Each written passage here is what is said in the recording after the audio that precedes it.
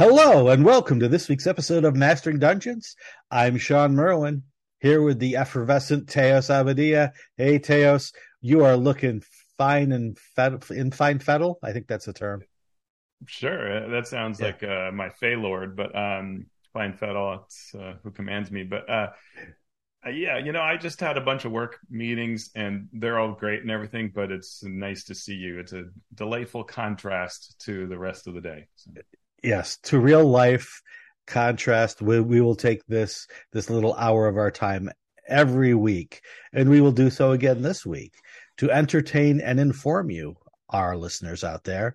And we have engaged listeners, so we have opened our listener tweet bag to Matt Martin, who is at Biotic Hamster on Twitter, asks a great series of questions. So we will take each one individually, and this revolves around playtesting, including the D&D Next playtest and the new One D&D playtest, which a new packet dropped. And that's what we are going to be doing today, is spending our full time after a little bit of news discussing this new packet.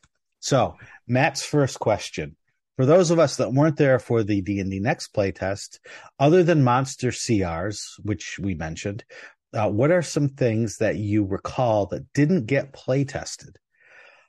So Teos, you have a better memory than I do, Well, since I you are don't know so about that. young and spry. I think that was the first thing is kind of like, oh yeah, what? But there were tons of things is the kind of easy answer because a lot of the focus was on just these certain aspects that sort of are the core of the game experience. An easy one is high level play. So there was basically no play testing for high level play in 5e, nor in 4e, nor 3e. So almost all the packets were, low level adventures. You're making new characters. You're running through the system and providing feedback on levels, 1 to 3. So there was practically no high level play. But again, that's not new. That's basically the way it's always been. Mm-hmm. Which is great. So there were a lot of interesting conversations about high level play this week. And I think it comes from that fact that high level play is never really given its due in terms of play testing. Yeah. But there were things like, downtime was just something that showed up in the DMG and everybody's like, oh, wow, look at this new system. No play testing at all. The exploration rules were not things that we really got to read over and opine on. There were some minor aspects around them, but more things that ended up being like in the player's handbook than what's in the DMG. Any of those systems you see, like siege weapons or anything like that, those were all things that just got filled in at the end. And of course, there were a lot of things that we play tested but changed drastically. So, like, I think the version of the Rogue that came out, which is awesome, is not at all a version that we play tested. Right, there were aspects of it, but that was a thing where they took the feedback and they just made changes at the end, and that happened to several classes. So. Yeah, and it's also important to differentiate between public playtests and maybe behind the scenes playtesting, Yeah. because And I was part of that, yeah, and I think you probably were as well. So like I know those too. Yeah, D&D Next had a public playtest, obviously, but it also had a behind the scenes playtest where certain things were playtested either before the public playtest was done, so it was sort of pre-checked and then checked, or just new rules wholesale. So we don't know what's being playtested privately with One D&D. At least I don't, because I'm not involved with it. But I know that for 4th edition, I was part of the playtest, which was not a public playtest. And then for 5th edition or D&D Next, I was both, playtesting privately and then doing the public playtest as well. Yeah, and I keep a folder. I have a folder where I would put every iteration of 5e of D&D Next playtests that happened. And there are 52 individual folders that I have that represent sort of a time that Wizards sent me something either as the open playtest or the closed playtest. And so, for example, the last open playtest was September 20th, 2013. But I have folders that go to 2014 because those private playtests continued, and it was public knowledge that I was part of that. But I can't tell you what's in them. Exactly. But yeah, and like you said, 4E had playtests, though they were very hurried. That's been acknowledged publicly. I was part of that as well, and Sean was. But before that, it's kind of interesting to note that nobody thought you needed to publicly play test a game. Like, why would you invite these idiots to opine? And in fact, how would you even get the right idiots in the room, right? And so Yeah. this is a very brand new approach to things. The idea of play testing your game is relatively new as a concept. And there's, you know, the vast majority of role-playing games that come out today are not play tested in some public fashion. Sure. Designers create them, and they use their smarts to do that, and their prior project experiences and their knowledge of games, and they make it and they ship it and you play it. And that's true of most games that are highly acclaimed. Take something like the Aliens role-playing game, right? Super fun game. There was no public playtest for that, right? Yep. And it's great. And that sort of leads into the next question, which, what do you think has been the impact? Do you think some things maybe got through that shouldn't have? And I think one of the impacts of public playtesting that we've seen has nothing to do with game design, and it has everything to do with marketing and with managing expectations. Because what happened with 4th edition was there was a closed playtest. Wizards took all the feedback, made the final version of the game, and then people were seeing it for the first time when it was being released. And it was such a drastic deviation from what had come before that there was an outcry. There was a revolt against it. If there had been a public playtest, there sort of would have greased the wheels a bit, and people would have known what to expect, or at least the hardcore, most vociferous people would have known what was coming. And they still might not have liked it. They still might not have played it. They might have revolted against it equally, but it's less likely to do so if you have a little bit of buy-in. This is your game now because you were part of it. Tends to help things go over better. So I think if we step aside from game design questions, what has the impact been of these public playtests? They've made the final version more palatable to many people. Yeah. Yeah, and on whether things got through that shouldn't have, yes, but that's always going to be the case. If your playtest was 10 more years in length, that would still be the end. You can't design a perfect game, partly because you can't understand, even with all the playtest feedback, or if you watch tons and tons of games, you still can't do that. And it's true, you know, like I know people who have run hundreds and hundreds of hours of 5e and still can't say, you know, how they would fix a particular element because it's not obvious. It is difficult, and you'd have to take a chance on it at the end of the day. Right. You know, you could tweak things, but if the very core of what you're testing is at fault, then all of the little smaller things, right? All the little abilities you get for your race or your class, or all the feats that you're dealing with, you can't, you know, put a structure on a bad foundation and expect the structure to hold. And I say this as somebody who just poured foundation on a new structure, so you can tell where my mind is.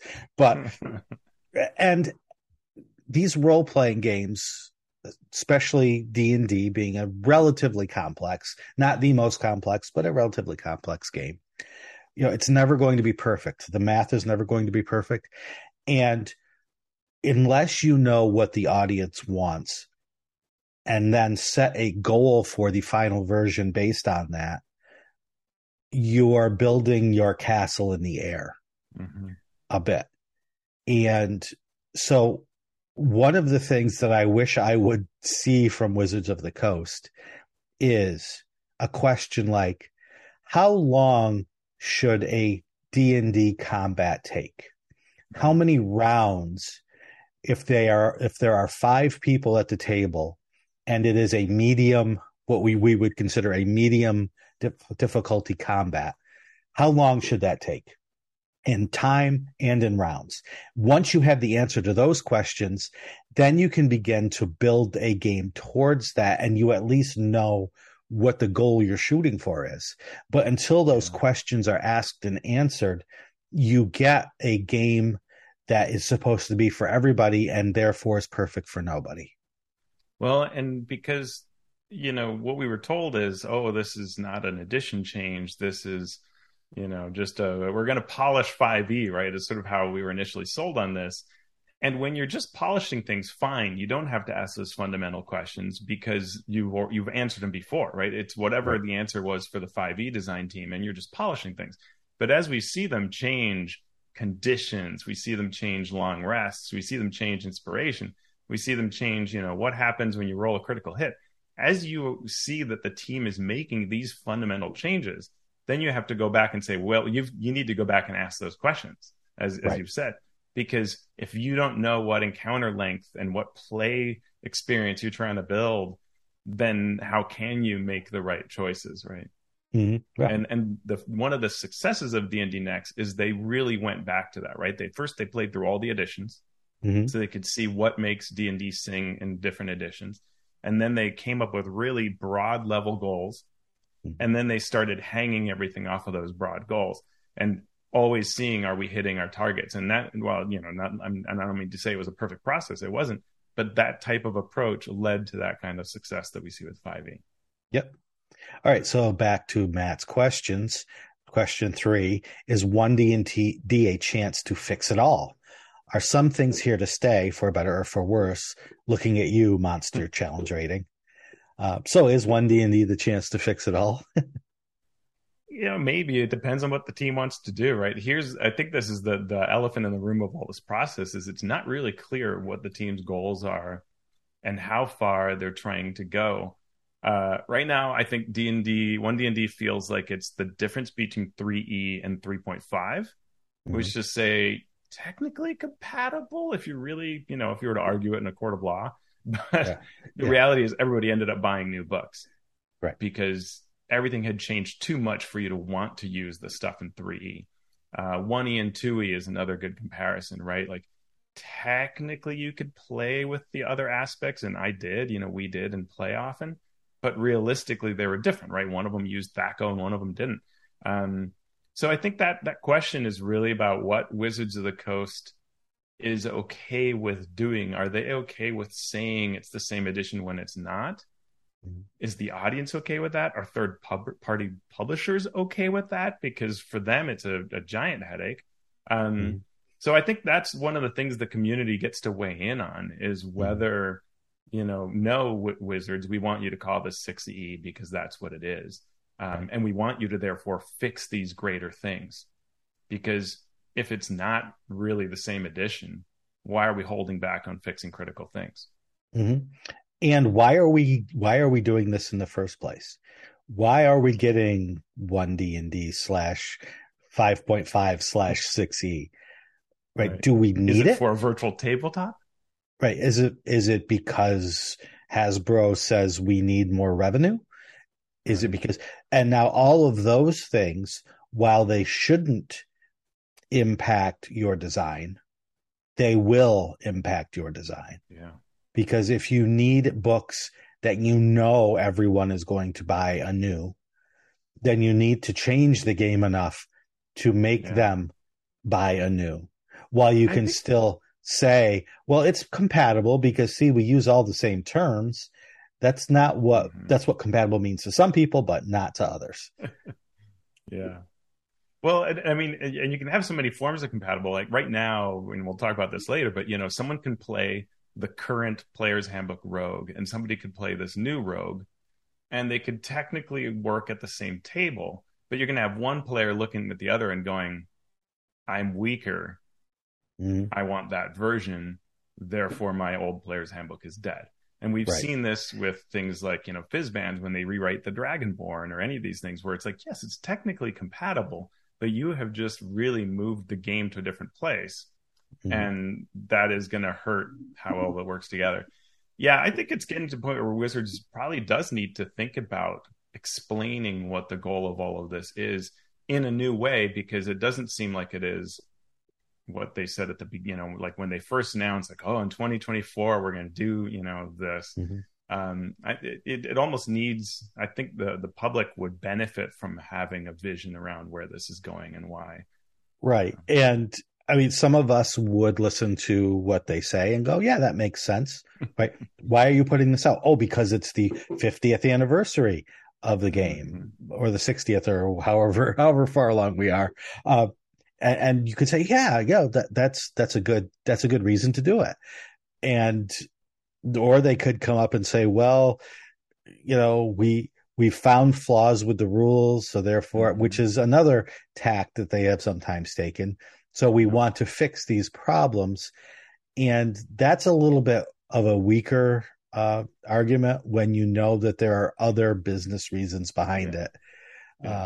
It's hard. But that's important, right? I mean, tell me, and it's fine if you have your internal reasons, but you should be able to vocalize why a thing is done. Like this was a problem with the otherwise very excellent fourth edition relaunch, right? I can't think Essentials. of the name right now. Essentials, thank you.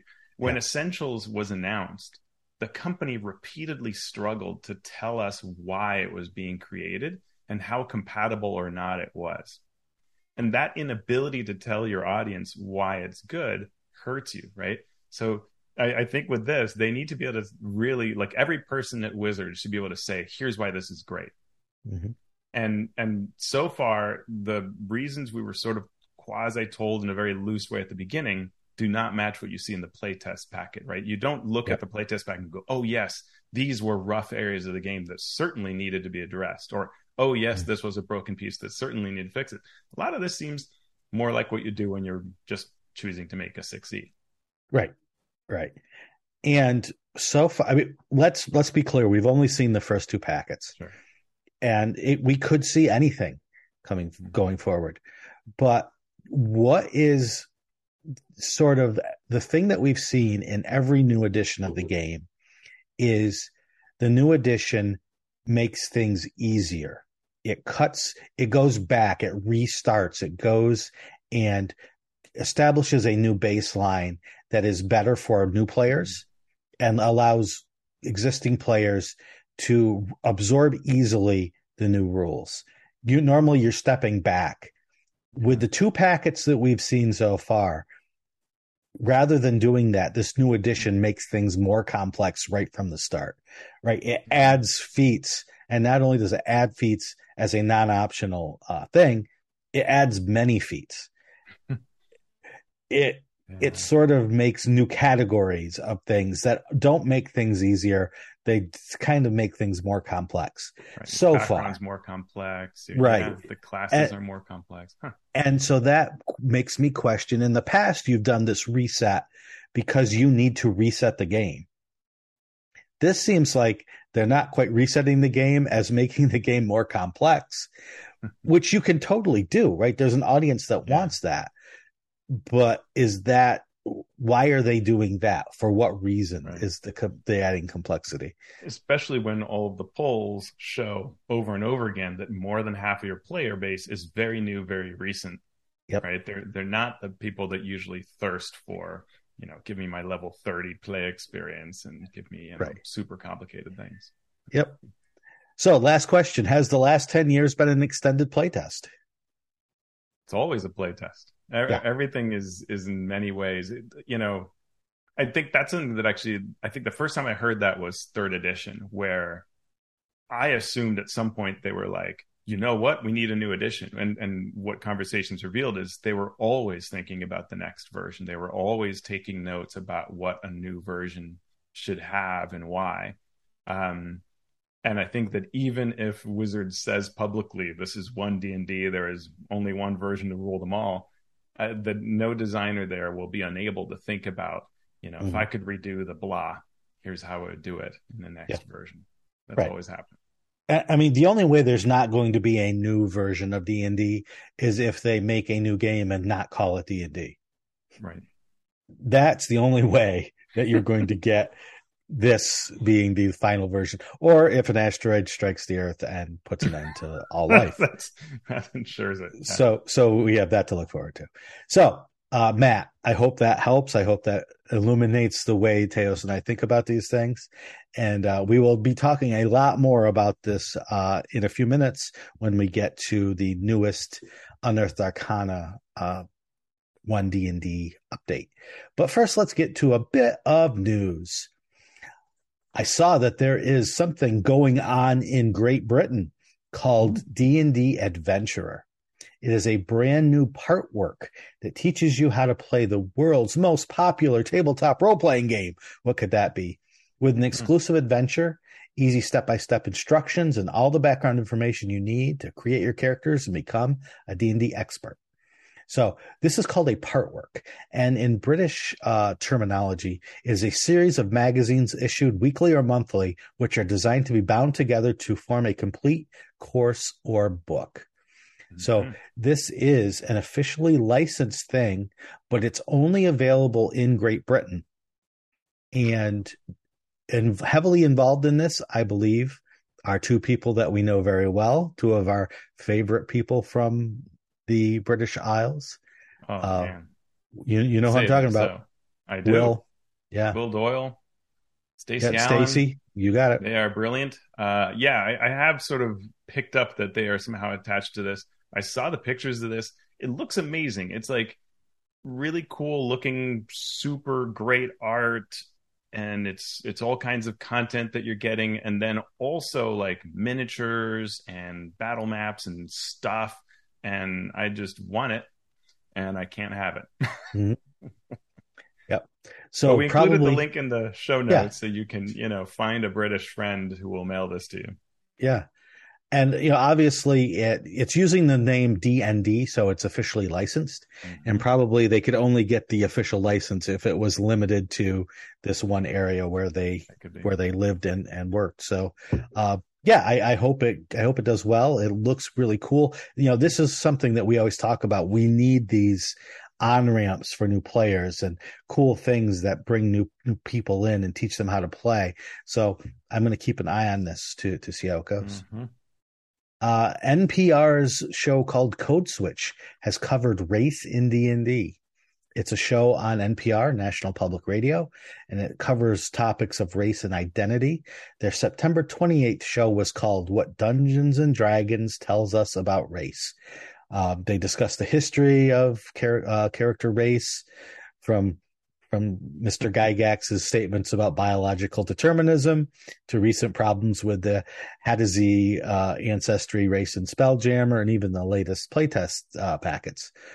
The show acknowledges Wizards' attempts to improve, but it does a good job of summarizing and highlighting the many places where the game has been problematic on race or these different identity issues in the past, and how they're continuing into the future.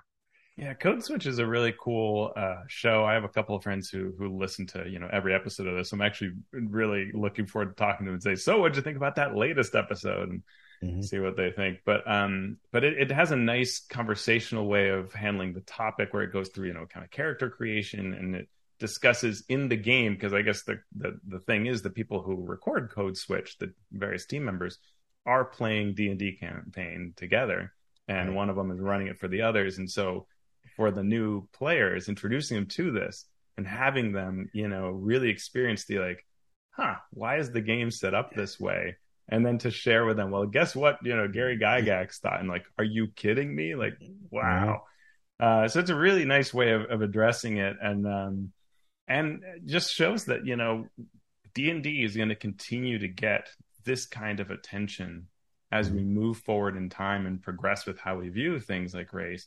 And so that's where this playtest packet, right, could really take some steps forward to do things like remove the term race. Yeah. Well, the reason my favorite part of this. I do know your favorite part of it. I do. The adventure at the very end of the show, they reveal what adventure they're playing. And I laughed out loud when they said it was Defiance and Flan that you wrote. I thought that was perfect. I mean, it's a great adventure, so no surprise, but I thought that was awesome. Well, I saw it pop up on Twitter, and all it said was, this show is discussing the problematic history of race in D&D, and they play Sean's adventure. And I was like, oh no. So I'm just going to sit there and get hammered for a half hour about something you did. They liked your adventure. Part of it. Yeah. So I wanted to know how they did, though. I wanted to know how it turned out, but we didn't get the finale. So I'll have to just assume that they were able to rescue the poor gnome and fight against those horrible flan. The Police Force of Flan. Oh yeah, yeah, yeah. You know, That they're was pretty. amazing. Yeah, Yeah, sound Black Fists. The Black something like Fists. that. Yeah. Hmm. All right. There is also a new YouTube video from one Mr. Teos Abadia about success in role playing games. This one is the horrid truth about freelance pay. So did you reveal the dark secrets of how much we actually make in this industry? I did. I ran through the numbers in a couple of different ways to look at, what projects add up to and what that means if you were to try to kind of live off of it. And the answers scared me. And Mm-hmm. I've been working in this industry for a while, and I already knew it was bad. But when I looked at it, it was grim. And but I think it's good. I appreciate the feedback. Folks who like the other day on Reddit, somebody was saying, I often hire freelancers, and this was useful to me Mm-hmm. to see this, right? So, and that's the kind of discourse that I was hoping for, where people do get an understanding of what this means. And a lot of it was because people will say, X word rate, 20 cents a word. Oh, that's amazing. But we don't really run the math of like, well, what does that mean? Like Mm-hmm. what does that 20 cents a word, how many words do I have to write for it to be a livable wage? Right. Which is a different answer in the US than it is in some other countries. It's worse in Mm-hmm. others, better in many. So the next one will be on how you run a budget, which is the other side of it, to try to make these numbers somehow work, how to balance that out. Well, I hope you are able to tell me how to do so because I could certainly use that Yeah. advice. So thank you for taking the time to do all of that. Sure. And now a couple product highlights. The first is from the amazing Rudy Basso and James Introcaso. Their new role playing game experience is called To Be or Not to Be a Villain. You play tested this book, so tell us about it. I did. This was super fun. When I first heard the premise, I was like, okay, there are going to be a whole bunch of us playing together. It supports up to 9 players, and it's based on Hamlet. And we all have these kind of agendas, but we did it with 5e. It also supports the Zweihander RPG. And you basically are assigned kind of goals and secrets, and you have special moves that you can take. And you then kind of interact with one another in a very kind of free-form, almost party game type feeling experience to try to accomplish your goals. And then there are things that happen each day and events that you all have to go on, which forces everybody to come together and work through things together. But of course, you're still doing your machinations. It's an awesome experience. I highly, highly recommend this product as a really neat example of what you can do with 5e or Zweihander to create a really neat sort of experience for everybody. It's the kind of thing you could run for people who've never played D&D before, and they would really get into it. Really great. Okay, cool. It's I've on ordered pre-order. Oh, I yeah. think it comes out in March, but you can pre-order it now, which always helps their sales greatly, especially since it's Simon and Schuster. Yeah. That makes a big deal if you pre-order now. Okay. So do you actually roll dice?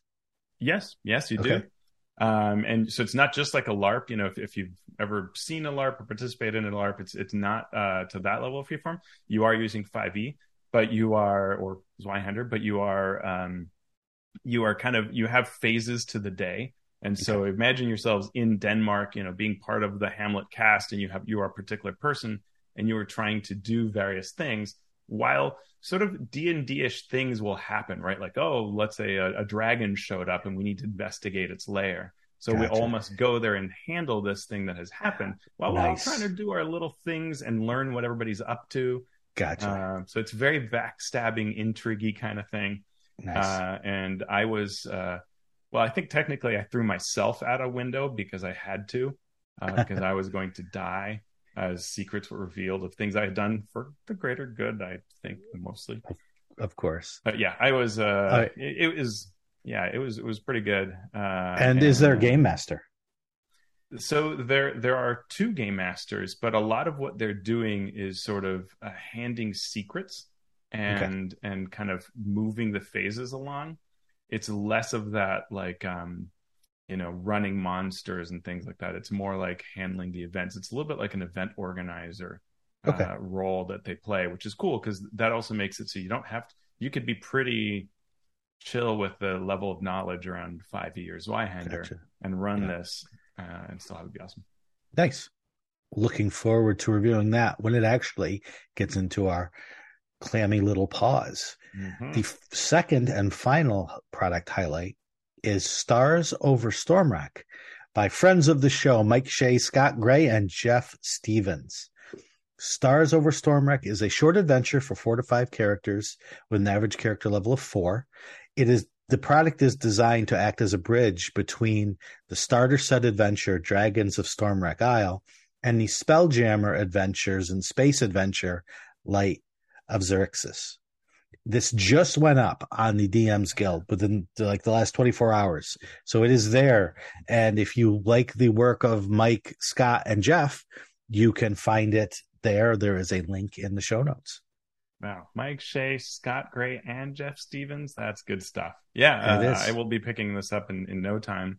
It just came out, so I haven't had a chance to look at it. But I've been hearing Mike and Scott talk about it, and I like what they're doing. Like, this is one of these products. It reminds me of the Fall of Elturel that Anthony Joyce and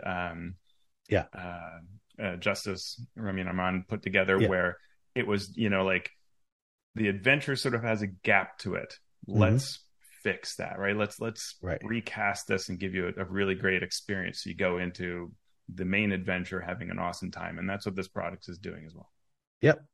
This adventure being there increased the chances that I will run a Spelljammer game by about 80%. So that's good. That's what you want. That's why you have an open gaming license. Yes. Everybody must get to Flapjack somehow. Exactly. Do you know who Flapjack is, Sean? I believe that is a Flump pirate. Indeed. Yeah. I remember these things. It's all I remember. I can't remember my phone number, but I remember that. That's good. And That's important. I do remember that we do need to do a main topic today. Yeah. And this main topic today, we have been reviewing 5e, going through the player's handbook and discussing the rules in detail, but we were rudely interrupted yet again by another playtest packet drop. This Unearthed Arcana, looks at expert classes in 1D&D. I did not watch the video that accompanied this release, so I will let you talk about what Jeremy Crawford talked about. Well, you talked about sort of how playtests serve the function of sort of smoothing people over and making them sort of more accepting of what's coming. Oh. And that's certainly what this video did, right? It dropped the day before the packet, and it's Jeremy talking through, here's what you're going to find, and here's why. And it gave a nice high-level overview. We are going to see classes and subclasses, feats, conditions, new skill check and attack rolls, updated crits. He said that they're looking at the playtest feedback, but he seemed to suggest that this was sort of all planned rather than responding to feedback from the first playtest option. I understand saying that. I would personally guess that they are looking at results as they come in, because it doesn't take long for surveys to become statistically relevant and for future entries to do very little to move the needle one way or the other. So I would suspect that they would smartly be looking at things as they go along. But it's interesting one of the things that this playtest packet does and the video did is talk through the extent to which we're going to see things. And so we get a sidebar in this packet that says, here's what's coming next. Revisions of every single class, 48 subclasses, new spells, new feats, new weapon options for some classes. What? A new system for creating a home base for your characters. What? Revised encounter building rules. What? New and revised monsters. Didn't I just get Monsters of the Multiverse? So, I just look at this list and I think, Sean, this is 6E, right? Yeah. Yeah. If they actually end up making all of these changes, then it cannot be called compatible with any sense of anything but irony. Yeah. If you revise your encounter building rules, every adventure is no longer done according to your current rules. Right. You can still run it and it's okay. You make little tweaks on the side, but it is different. And if your monsters change in any fundamental way, all of your old monsters and all your old adventures, well, they're all from a previous edition in my book. And they said they got over 40,000 people who completed the first survey, right? Pretty good. That is Not as high as I thought, given how many people downloaded it. The number of downloads was way bigger than this. Yeah. But that's still really good. I mean, 40,000 people filling out a survey is good. That gives you a lot of data that you want. I will still say it's always important to say that the people that are online and tend to see these things and do these things are an audience, not the entirety of the audience. And that's important for both us and Wizards to remember. Yep, for sure. So let's take a look. Well, just an overview of what's in the packet. It is the 3 classes that they are now calling the expert classes: the Ranger, the Bard, and the Rogue. They call them that because all of them get the expertise ability. They divide the rest of the classes, like the Rogue, the Bard, and the Ranger experts, into class groups. So mages are sorcerers, warlocks, wizards. Priests are clerics, druids, and paladins. And warriors are barbarians, fighters, and monks. Any thoughts on that? It's interesting how this deviates from 4th edition, which had the focus on divine, arcane, martial, psionic, which, the power source concept, which felt actually fairly intuitive in almost all cases. It's never going to be a perfect fit. This whole experts thing, it's almost like they started with the one that makes the least sense. But it's like, okay, I never would think of these three classes as being, the 3 amigos that are all similar in some way. And hinging them upon expertise is interesting. It's fine. You've got to have something to deal with. Okay. Yeah. Like you said, 4th edition went with power types, right? So there was primal, divine, arcane, and martial, which made sense because you could then, since you also had the qualifiers of strikers, defenders, controllers, then you could say, well, who's the primal defender? All right, that's the shaman, or whatever it was. And you could basically, like the alignment chart, make a nice little chart and stick a character neatly into each of these categories. This does less of that. And my first question was, why did they do this at all? You can do it to say a rounded party will have one person from one character class from each of these groups. And they say that, they said that in the video that, one way to make a well-rounded party is to have members of each group. But we already know from this far into 5th edition that you can make a very good warlock healer, and you can make, a very good blah tank. And so they all cross into each other's category, I would argue, more than they should. So it's a strange grouping. And the way that I think of the grouping is this is a design thing. And what you're trying to do is say, I'm going to give you new feats, choose from the expert list, or I'm going to give you new spells, choose from, this list. And this is totally the kind of stuff where I go, fine, but weren't you trying to make a compatible edition chain, revision that just polishes things? And this is the kind of thing you do when you re-envision an edition. Right. And I haven't been sold on this concept yet. Right. It's a totally new concept. Yeah. My first thought was, do you really need these class groups? And my second thought was, if you do need these class groups, you're creating a new edition because you are using these class groups to do something within the rules that qualifies something or quantify something or gate something off that only these class groups can use these things, which becomes the DNA of a new edition. They also feel it feels dangerous to do this kind of delineation. Like the power source idea in 4E was fine because it was a thing that didn't fight other aspects of the game. Right. This potentially does, to try to sort of create these sort of buckets of classes. We'll have to see. Right, because as soon as you start creating buckets and make special rules about buckets, the minute that you make exceptions, now you are confusing not only new players but veteran players with okay, you can only do this with this bucket unless this list of 4 things, and you begin cross-referencing, and it makes the game harder to understand for everyone. And the designers get painted into a corner, and we'll see that as we get into some of these other changes that I think it already feels a little bit like they're painting themselves into corners. For people who don't know that metaphor, right? It's the idea that if you're painting the floor of a room and Right. you finish at the corner, you're trapped until it all dries. And so it's like, Right. one of the oldest mistakes you could make would be paint Yeah. yourself in a corner. And design wise, Yeah. you can do that too. So. Right. By setting up categories like this and then not being able to break out of those categories. So yes, Yeah. absolutely. Go ahead.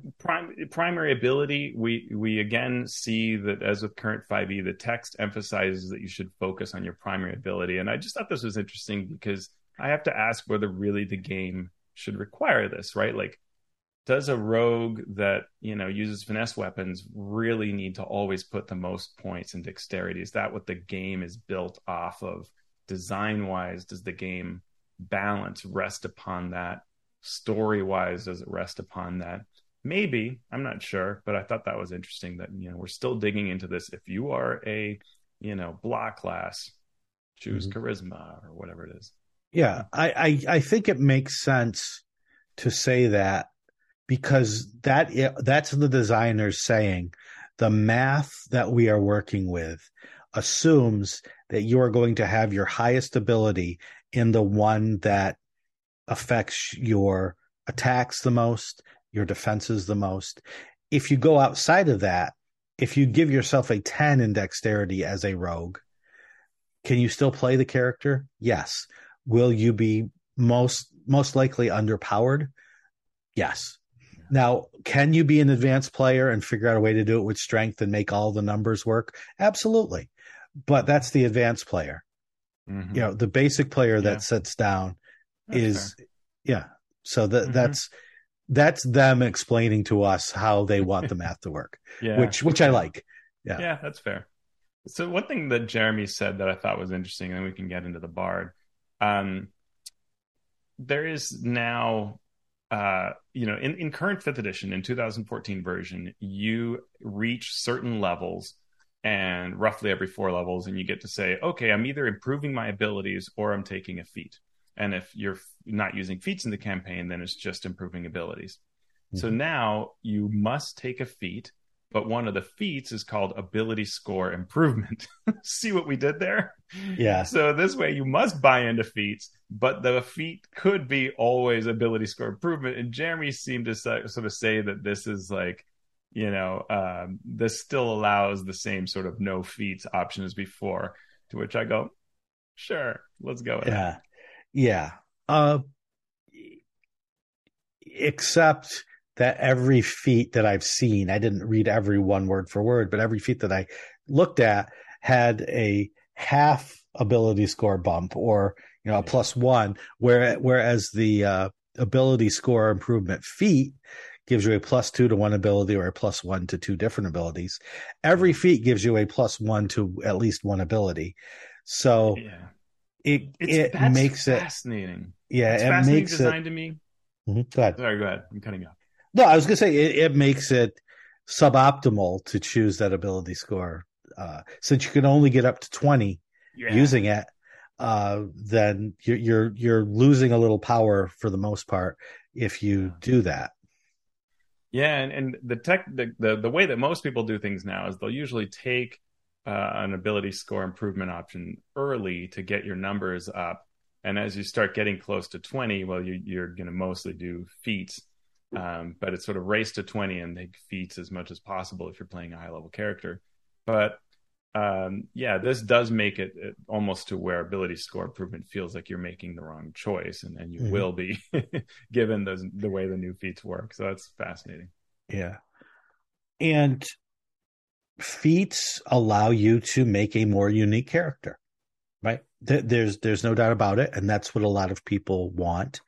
I mentioned on the Eldritch Lorecast last night that some people never play D&D, but they sit down and make 100 characters. Mm-hmm. and they want to have the fun of having the most options out there to make the most unique character, whether it be just unique to tell a fun story, or unique to be the most powerful, or unique to do the weirdest thing the best. I can get my initiative up to plus 20. Good for you. Yeah. Rock on. Have fun. Now, is that the same as playing the game? No. Playing the game involves sitting down with a group of players and rolling the dice and telling stories and getting outcomes.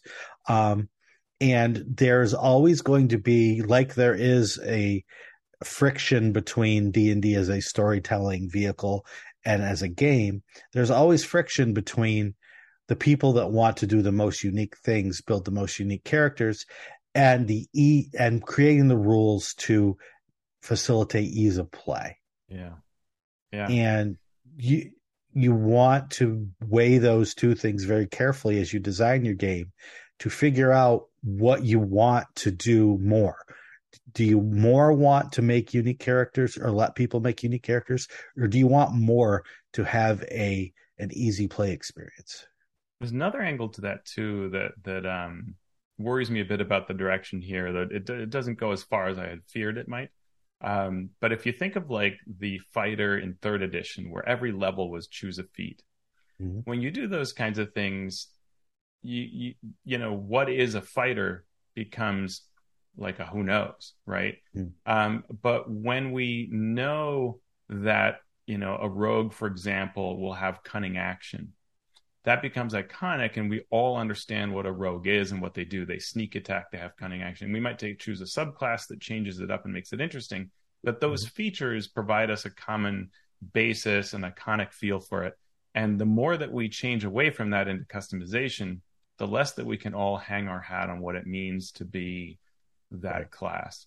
And I think that is a very important thing that also needs to be considered. It's not just ease of play, which is super important to me, but also, do these classes tell a reliable story that everybody's going to carry around in their brain and collectively, right? Yep. And one of the problems with having many options to plug into this machine that we use, called D&D, is when there is an optimal, most powerful path to take, more people than not are going to take that path and ignore any other paths, right? Because you don't need to sit down and figure it out yourself now. You just go onto the character optimization boards, and you will get the top 10, highest armor class builds, the top 10 damage per round builds. And when that outlet is available to hive mind the best build, all of these other options become not useless, but they become second-rate citizens in the rules community that they're supposed to be uplifting. And it doesn't do anything for the game except optimize the characters at the table to the detriment of cool stories and unique characters. Yeah, no, for sure. And it's one of those things that's really hard to see up front until you see it in play, right? Things like silvery barbs as a reaction where, you can just prevent hits or prevent crits, and those kinds of things just impact play in ways that you may not understand just looking at the written text. It's when you see it in play, table after table, you go, oh, this has a big effect on the game. Yep. All right. So shall we get into the Bard? Yeah. Okay. So the Bard was the first class that was put into the packet. It's got a little short intro text. I'm actually going to flip over to the document itself. Yeah, it's basically the same. It's a chunk out of what used to be in Player's Handbook. And this is always the kind of thing that fascinates me, is like, are you just giving me a little chunk because that's all you want me to worry about at this point? Or are you going to shorten out? Are you going to cut a bunch of material? And I hope the answer is this is just giving us a taste. Right.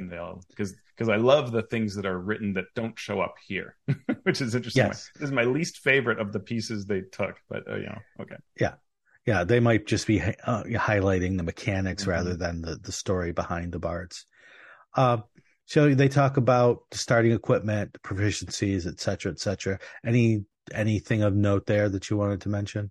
So there are some player friendly things like the player's handbook says choose 3 skills, and here they are allowing you to do that, but also giving you suggestions. And we Yeah. see that in other classes that have sort of a pick. They will say take blah blah blah blah, or pick any 3. A lot of the table is the same as before. Um, Starting equipment is slightly simpler. Short sword instead of whatever it used to be before. I think rapier. Mhm. And short sword is now a simple weapon, not martial. And it's interesting to see those kinds of changes and what might be there. Like we'll see this a lot that the short sword is now the thing you start with. And is that because they know it's not the best choice, so therefore start with a short sword and later upgrade to something else? I could buy into that, but it's an interesting Mhm. change there to sort of do that. And to make that happen, then they make it a simple weapon. So very kind of interesting there. Um, a big change, which you don't notice at first, is the table for the class says in the current version, the 2014 version, spell slots per spell level. And Mhm. if you look at the table, it's very easy to at first go like, oh yeah, it's the same numbers, nothing's changed here. Except now it says that it's the spells, I think it's known or something like that, Prepared spells per level. prepared spells. Yeah. And this now is a big change that's happening. We'll see this with the Ranger as well. Your number of spells that are prepared are equal to your number of spell slots, whereas they used to be different. Hmm. So it's the same number. So if it says 2 first level spells known, you might prepare Color Spray and Disguise Self, and you can cast one of them twice or both of them each once. And they give you recommendations for each level of spell, which I thought was kind of cool. So they'll actually say like at level 2, add these spells to your list or choose them off of the listing. Hmm. And the other big change here is that the listing is off the arcane spell list. Hmm. And this is where we get into a substantial change because the bard currently has a bard spell list, and it's tailor made and it includes sort of a pick, a very jack of all trades approach of like this healing spell, this attack spell, this, blah, blah, blah. Now it's use the arcane spell list and only those that are divination, enchantment, illusion, or transmutation.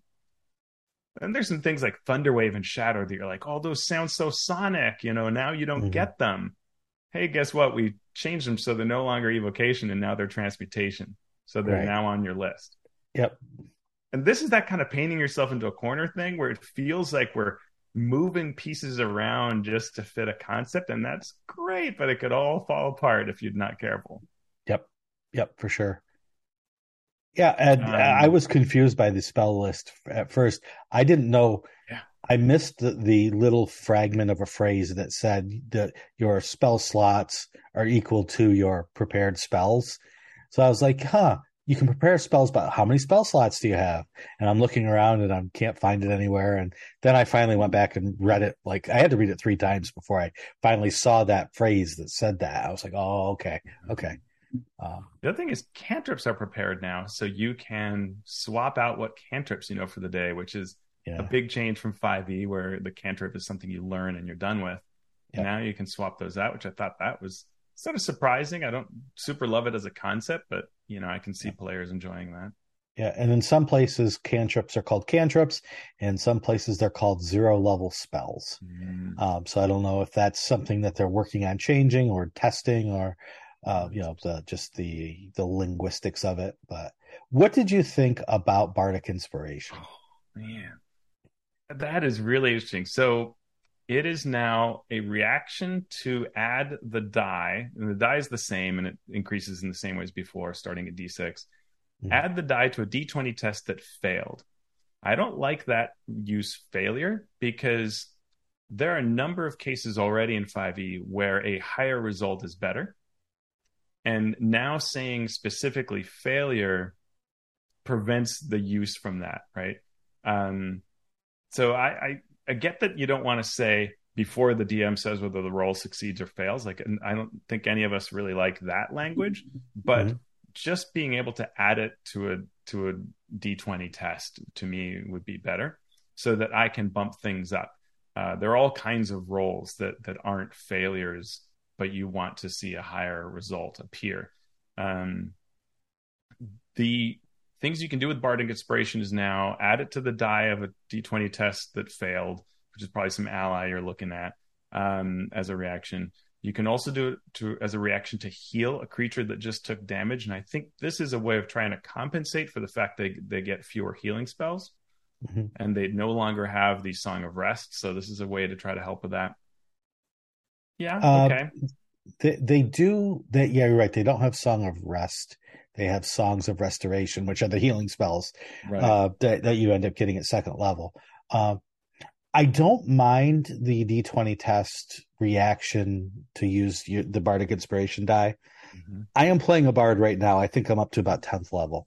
Nice. And I will, give out the inspiration.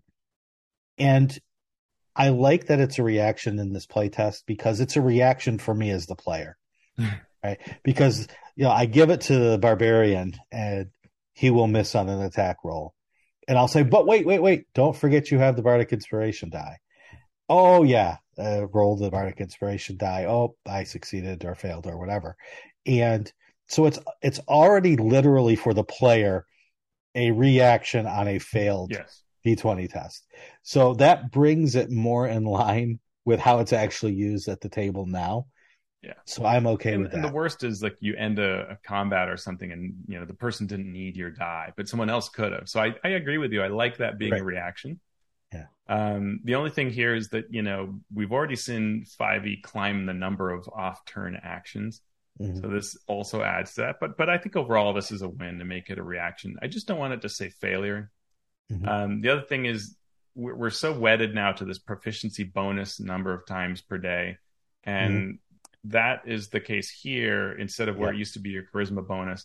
That's generally worse for the players. The bard's going to probably have a higher charisma bonus than their proficiency bonus. So it's a little fewer times that you're using it, but you're probably more effective with it. So it's probably okay. Yeah, this whole number of times per day equal to your proficiency bonus. Designers love it. They love elegance. They love to make one rule and have it work in all of these different situations and have it work well. And it sort of does, but I think it favors multi-classing. And so one of the things when I go through new classes is look at this what has been termed over the years the one level dip, and how much utility you can get out of that for the price that you pay. And this is one of those things where at first level you get the ability to heal twice per day. And you think, oh, it's just a D6. What's the big deal?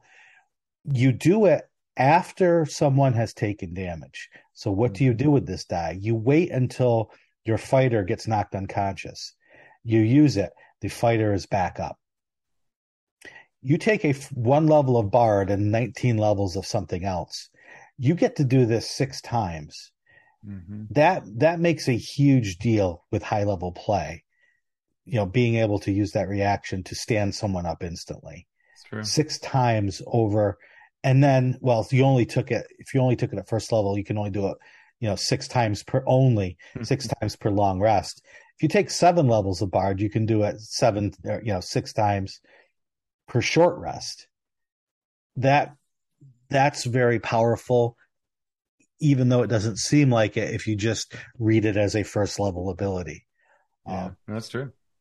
And so those are the things I look out for. Bonus times per day. I also tend to think that there is a truth to static numbers, right? Where you just say you can do this twice, right? And should it really even scale? And this sort of assumption that things should always scale up, not necessarily, because your adventuring day tends to be pretty similar.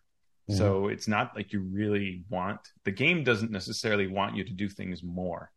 Right. You might want to as a player, but what you end up doing is just creating a power increase that is beyond what you'd expect. How many times do we really want a bard to be turning a failure into a success, or reducing someone from going unconscious, and that can Yeah. be way too many times can be the answer when Yeah. you do proficiency bonus. And we're always asked, or we ask ourselves, why is there less high level play? And you can have a variety of answers, and all of them may be true to a point. It could be there's no support, no adventure support for high level play. Okay, there is, but let's say there's not. That would make sense. You just don't play long enough to reach high levels. Yeah, okay, but a lot of people will stop at 7th level and go right into another and different campaign. It's not that they stopped playing; it's just they didn't want to play those characters anymore. I think one of the reasons that high level play doesn't get played as much is because of the complexity. Yeah. And so why add complexity when you have a good rhythm? Mm-hmm. Maybe add a little complexity, but not to the point where instead of choosing from 5 different things, you're choosing from 55 different things that you can do each turn. That might help facilitate high level play with a larger percentage of your gaming audience. I agree. The thing, when you see more and more things pile up, it's everything that's piling up is making your high level play harder to get to. Right. Yep.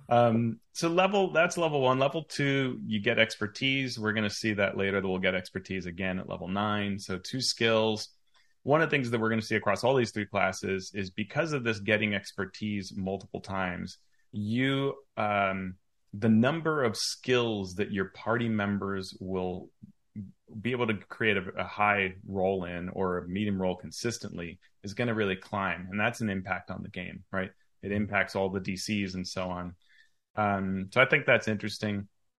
Songs of Restoration, as you mentioned, is now a feature that instead of the short rest boosting your spending of a hit die, you now get a bunch of healing spells to make up for the fact that they are not on your arcane list.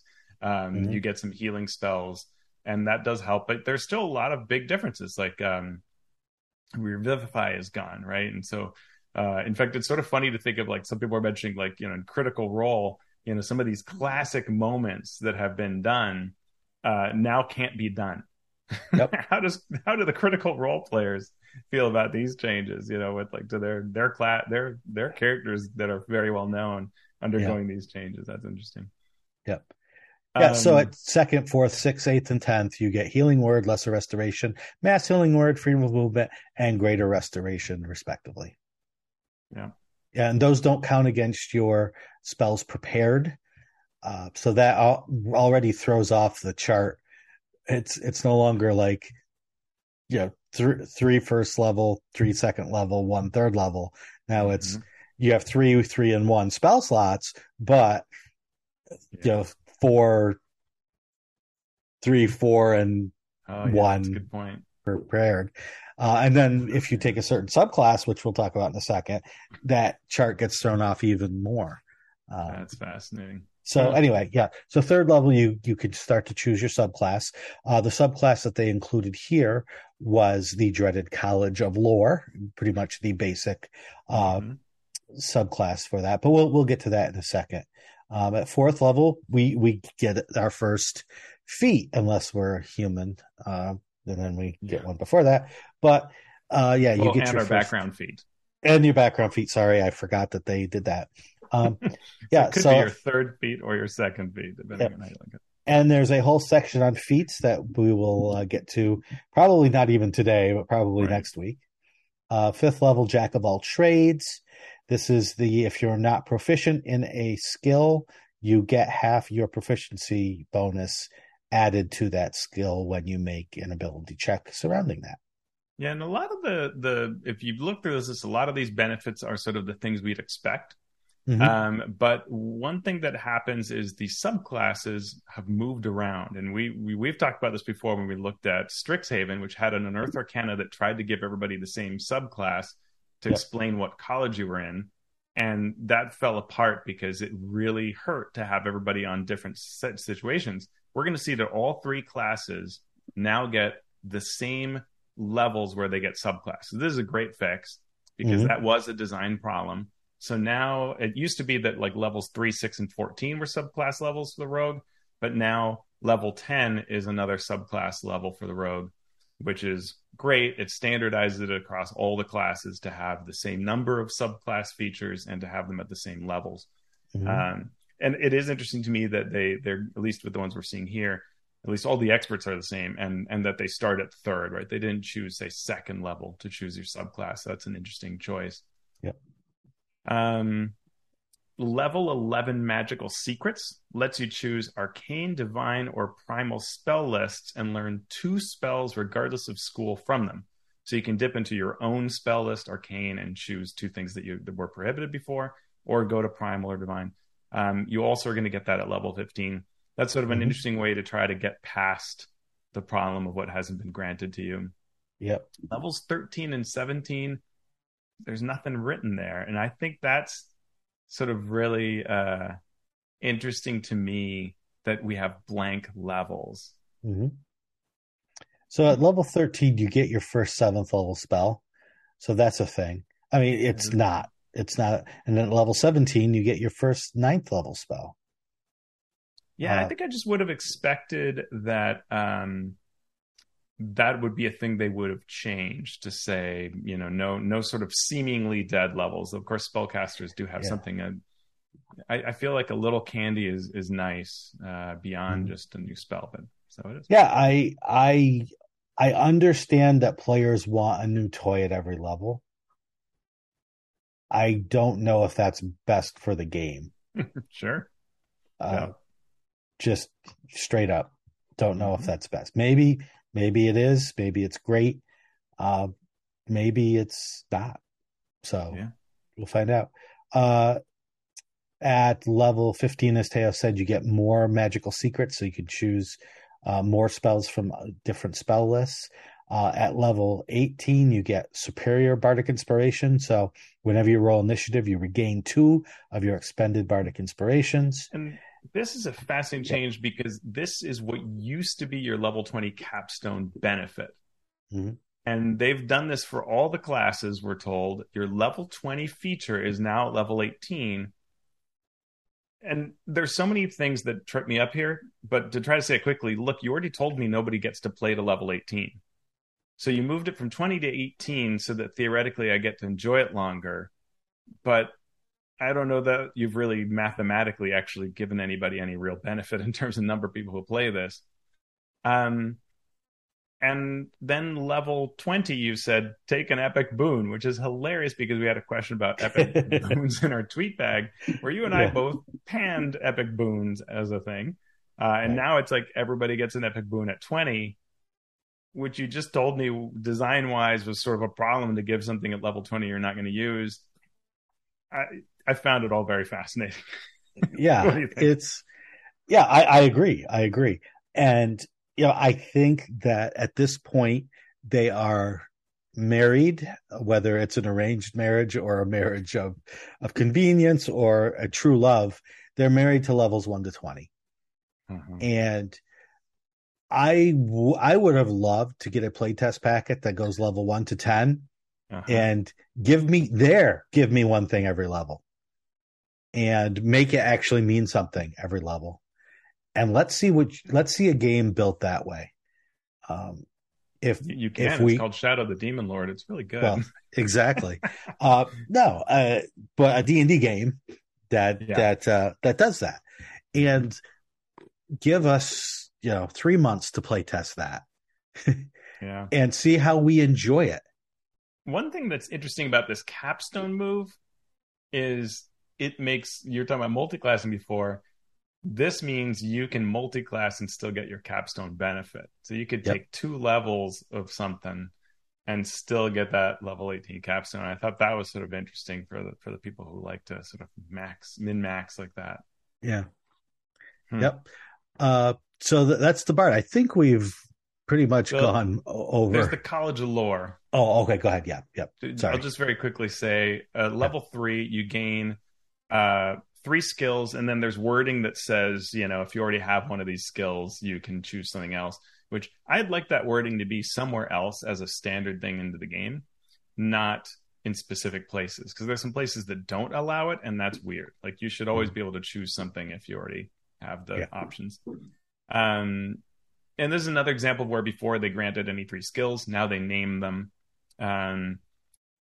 Third level, you get cutting words for your subclass features. This is the same as what the player's handbook did, but you can't use it on damage to reduce damage. Mm-hmm. Interesting. 6th level, a new feature called Cunning Inspiration. And when a creature rolls your Bardic Inspiration, they roll the die twice, take the highest. At 10th, improved cutting words. When you use the cutting words feature, you can also deal psychic damage equal to your roll plus the charisma modifier that you have. Okay. And 14th is Peerless skill, but it now works only on a failure, as the same as the old feature. Well, you can do it on yourself. I think that's the difference, right? With other people, you can only affect other people's rolls with your Bardic Inspiration. With Peerless skill, you can do it yourself. When you make an ability check and fail. Yeah, when you make an ability check, you're right. You're helping yourself. Yep. And it now says only on a failure. So again, it's that same. It's got the same language as Bardic Inspiration that I don't like, which is it's failure dependent. You can't do it to boost what you're doing. So but yes, the feature itself is one that lets you apply that to yourself. Cool. Yep. All right. Well, we got through one.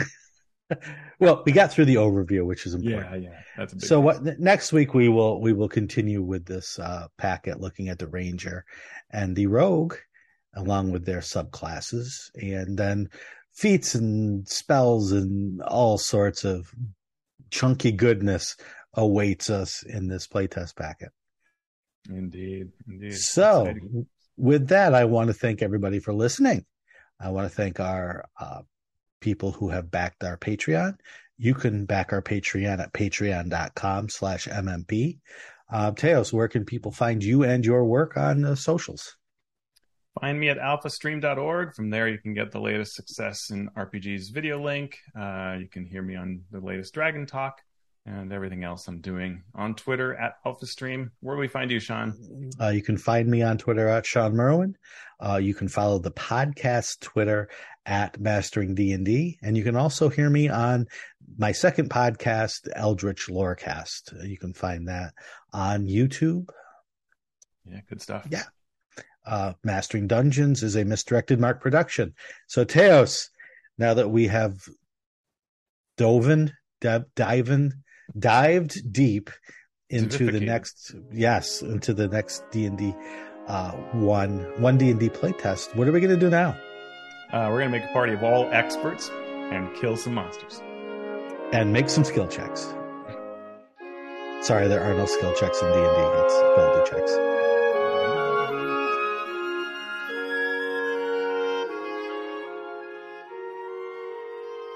Who knows?